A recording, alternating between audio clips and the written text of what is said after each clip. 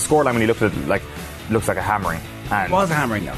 They scored 28 points in about 3 minutes, and we couldn't stop them. Okay, so it was a hammering, but there's different levels of hammerings here. OTB AM live weekday mornings from 7:30 on the OTB Sports app. OTB AM with Gillette. Get into your flow with the new Gillette Labs Razor with exfoliating bar. It is time to look ahead to the second test of Ireland's tour to New Zealand tomorrow morning. They're in Dunedin. Kick-off is at 8:05 Irish time tomorrow morning. Delighted to welcome Niamh Briggs and Gordon Darcy to the show. Good morning, folks. Gordon, I might just start with yourself. What's the headspace like before a second test after you've been beaten, on the scoreline at least, comfortably in the first test? Is there this sense of opportunity that things can only get better? Yeah, I think it's quite a hard one, isn't it? Because we'll get a good view of that this weekend. Is my line bad now? Is it? You can hear me fine. Crystal clear to me, Gordon. No, that's fine. I'm getting a call back in my ear. Yeah, like you kind of looking back at the times we played in New Zealand, and there has been good performances in the second test, but realistically, history usually is the first test is that best opportunity to get a win over, or to try and get at least performance against New Zealand. I think we'll get a very good insight into how the players are in the first 5 minutes, and that's not trying to avoid the question, but it's almost exactly the same team, and that team struggled in the power play piece against New Zealand, and I suppose we're wheeling the same team out and looking for a different result. It feels it might be a stretch. What other changes would you have made? I think there was an opportunity to freshen things up. I think I'm a huge fan of Caelan Doris. I think he's been a brilliant player this season, but his last 3 or 4 games he probably hasn't been playing to his high standards. And I think Gavin Coombs is probably one of the few players to come out of the Maori game with a little bit of credit. I think he definitely could have offered something there. And again, Bundy, should have been space made in the centre for him. I don't think Gary Ringrose had his best game. But you're sticking with the mainstay, and I think there's not that one of the things I think is very obvious, and is there isn't that much room for selection. We know that with the size of squad they brought, and without trying to avoid it, that being the quality that is or isn't there. So there was probably 2 or 3 more places they could have selected, and the fact they didn't, is surprising, I think. Niamh, good morning to you. Would you go along with that? The idea that he's been conservative in terms of his possible changes this week? Look, I think he spoke during the week about giving opportunities to players that didn't probably have their best game. He openly said there was definitely issues in that game and players didn't play that well. And I think when you're a player and you're afforded a second opportunity, you kind of feel like that that the likes of Andy Farrell and his coaching ticket have that confidence in you, and maybe it spurs on a different performance. And I think we've definitely got to see something different.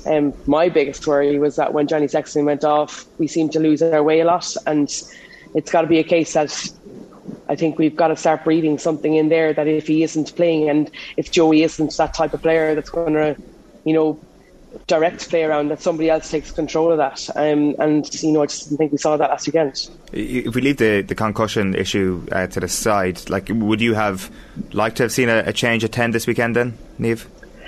No, not particularly, because I think that Johnny Sexton is the best 10, and I think when you go down to New Zealand, you go down with a view to playing your best team every week, because that's how it's so difficult down there. We saw it last weekend. I think New Zealand's, I actually thought Ireland played really, really well for the first 25-30 minutes, but it's New Zealand's ability to be so clinical after mistakes. And I think you're kind of thinking, okay, maybe if we can start as well as we did and try and fix those mistakes or not give them easy access into our half, then we might have a better opportunity. Like New Zealand had 8 entries into Ireland's 22 last weekend and scored 6 tries.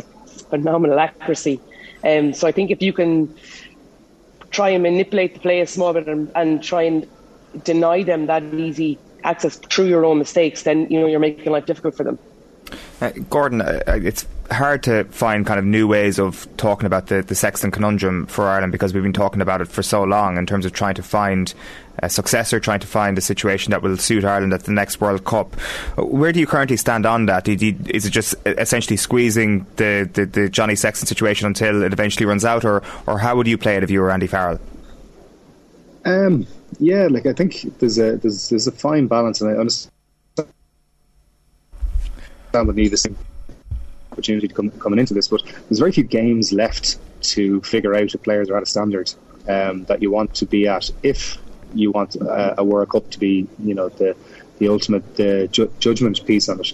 So, Harry Byrne, it couldn't be any more Harry Byrne that he arrives in and gets injured in the first week that he's there. So, I'm not sure, and that all seeps into the coach's mindset. They're going like, if we pick this guy, can we actually, is he going to finish a game, let alone a training section? So I think he's starting to drift in their selection policy, and I do think like on recent performance, like Joey has all the potential in the world, but on recent performances you're starting to wonder, is he going to be the option at 10 as well? So I think a guy, Kieran Frawley, to me, I think is somebody who could bolt over the next 12 months and maybe force himself into that utility spot as a 10-12 playmaker. Because one of the things that was also very clear at the weekend was if Johnny's not there and it's just Joey, we need a second playmaker, or you need that option around it.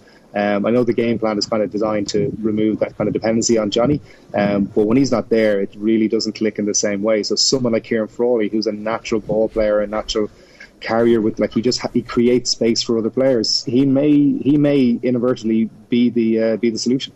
Well, we were having this conversation with Ronan O'Gara last week, and he was saying that Frawley could very well be that option. The only issue is that how does he get his reps at number 10? Like, does there need to be kind of an overarching decision made on him being the next guy up at 10, Gordon, in terms of his Leinster game time? I think it's going to happen naturally enough in Leinster. If Harry keeps getting injured, they're going to start having to look at position, and maybe he forces the issue as well and says, listen, do you know what, I started as a 10, did my time at 12, but yeah, I want to go head to head with Ross and Harry for this. What do you make of that conversation, Niamh? Is that do you see the same trajectory for Kieran Frawley?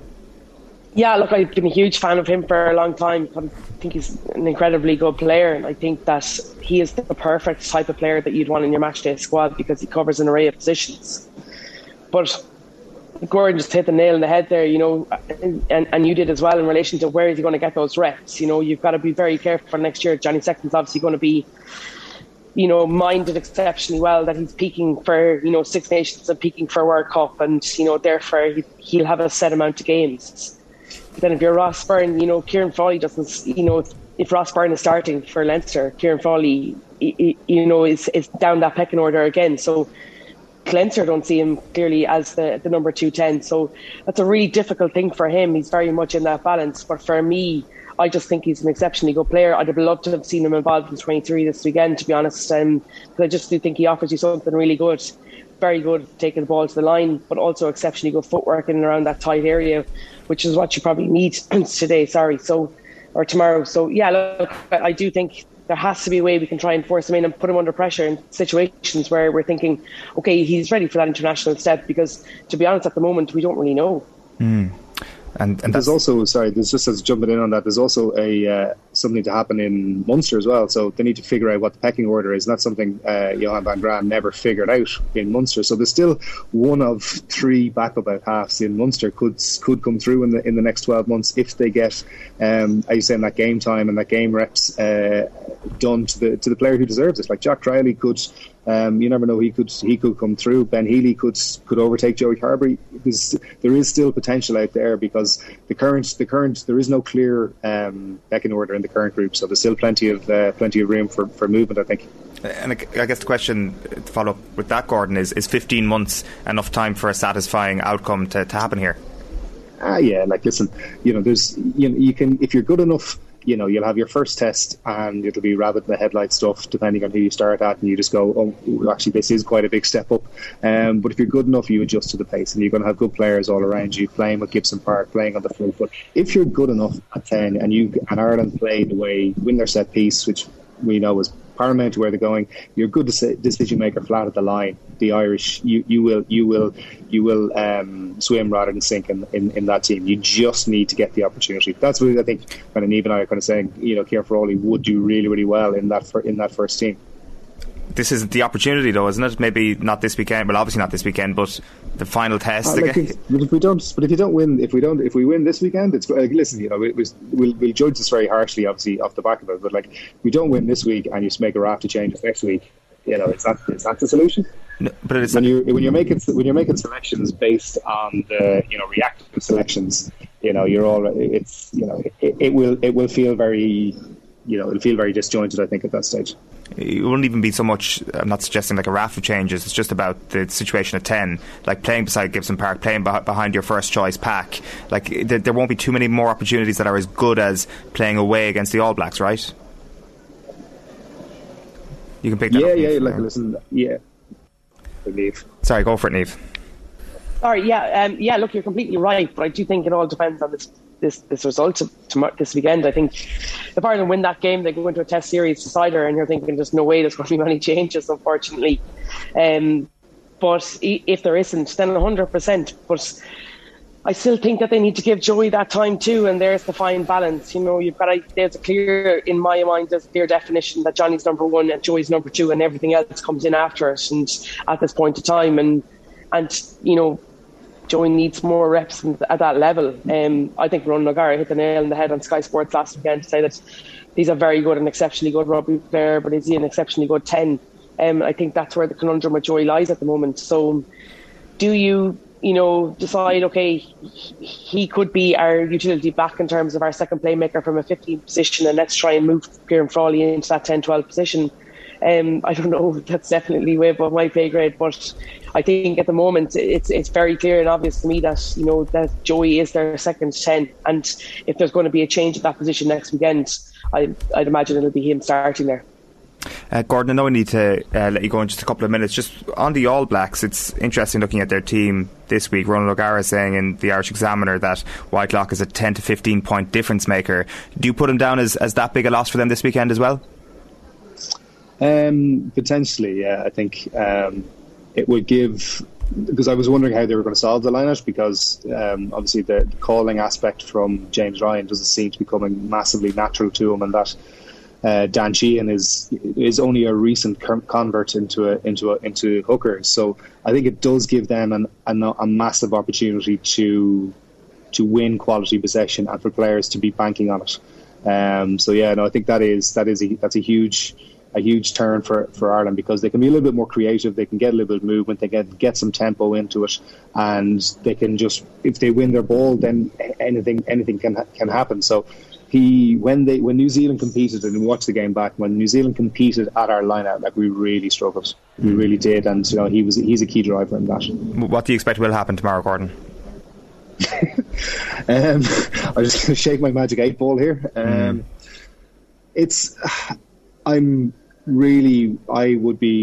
just worried with the form of key players coming in and their ability to last, particularly in the tight five against this. And I think New Zealand have a good footprint to stop Ireland. I think we will be really competitive again for 40, 50, 60 minutes, but I'm not sure we're in a position at the moment to be able to stop that kind of 10 to 14 minute spell that New Zealand are so capable of, scoring that 3-4 tries on the bounce that just blow teams away. Gordon, thanks a million for being with us this morning. Take care. Thanks a million, guys. Niamh, good to catch up here. Niamh, we'll just pick things up there. In terms of when you analyse Saturday last week, and you've touched on this already, the sort of, I guess, the ruthless efficiency of the All Blacks, and then maybe some of the inefficiency from Ireland in attack, those near misses. Do you cling to those as like instances of hope, or does that actually suggest to you that this is going to be the trend throughout the entire series? No, I definitely think the instances of hope, they're quite easy fixes. I think in terms of that efficiency in the 22, I think Ireland I think I read somewhere yesterday that they had 12 entries and they came away with 3 tries. And it was an unfortunate one with Joey, obviously, and Van der Fleer. And so there was definitely opportunities. And I think that if you're Andy Farrell and Paul O'Connell and these guys, you're putting down the screen and you're saying, look, we've had a lot of entries in. This is our ability to get there. We can do it. So we minimise these mistakes, or we look at changing up a power play within that zone. Then, there's space. And there was, a clear picture while they were continuing to pick and jam around the goalposts, and Gary Ringrose is in acres of space on the edge. You're just looking at one quick thinking flash, Gibson Park's quick flat pass, or like even a flat kick. And that's another score. And I do think that there was opportunities there that they left behind completely and utterly, in terms of, I understand that their set piece caused issues, the scrum and the line out. But I do think that if you're looking at them objectively and you're trying to build confidence within that group, you're telling them, okay, look, we've become more efficient in these areas and scores will come. And I guess that probably explains some of the team selection as well this weekend. It is backing them to get it right this weekend. I hate to be, a glass half empty with this next point, but the outcome this weekend is really important in that context. Like if they have a similar enough scoreline after being backed midweek, that probably puts them in a pretty difficult position going into Test 3 and even, I guess, the long-term confidence of this team. Yeah, look, I think it's very difficult in terms of, and very different in relation to that confidence thing. We speak all the time about how difficult it is to win down there. And of course it is, because you've got to remember that this side of the world, they're at the end of a very, very long season.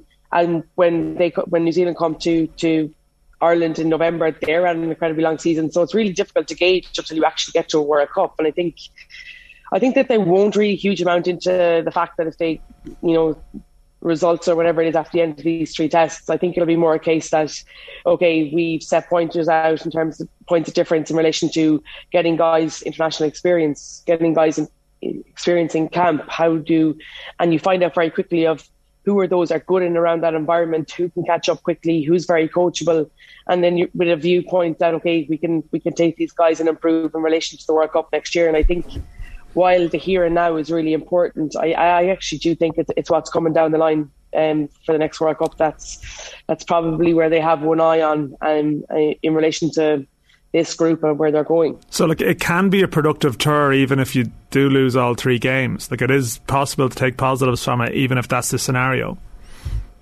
Yeah, I 100% think it is. I think that, look, it's very difficult. You want to go down to New Zealand, you want to win, you want to try and create history, because you've never won an away test down there, and you can go and do that. Imagine the confidence and the off season for these players. But also, you listen to the players, after the game and during the week, and for me, I thought it was a different kind of type of interview in relation to, yeah, look, we lost. There are definitely areas that we can fix, but we also know that we can be way better, and we also know that we played really well for that first 25, 30 minutes. And a lot of these players wouldn't have been in a position where if you make a mistake, one small mistake in the URC or Champions Cup, it can be covered up very quickly.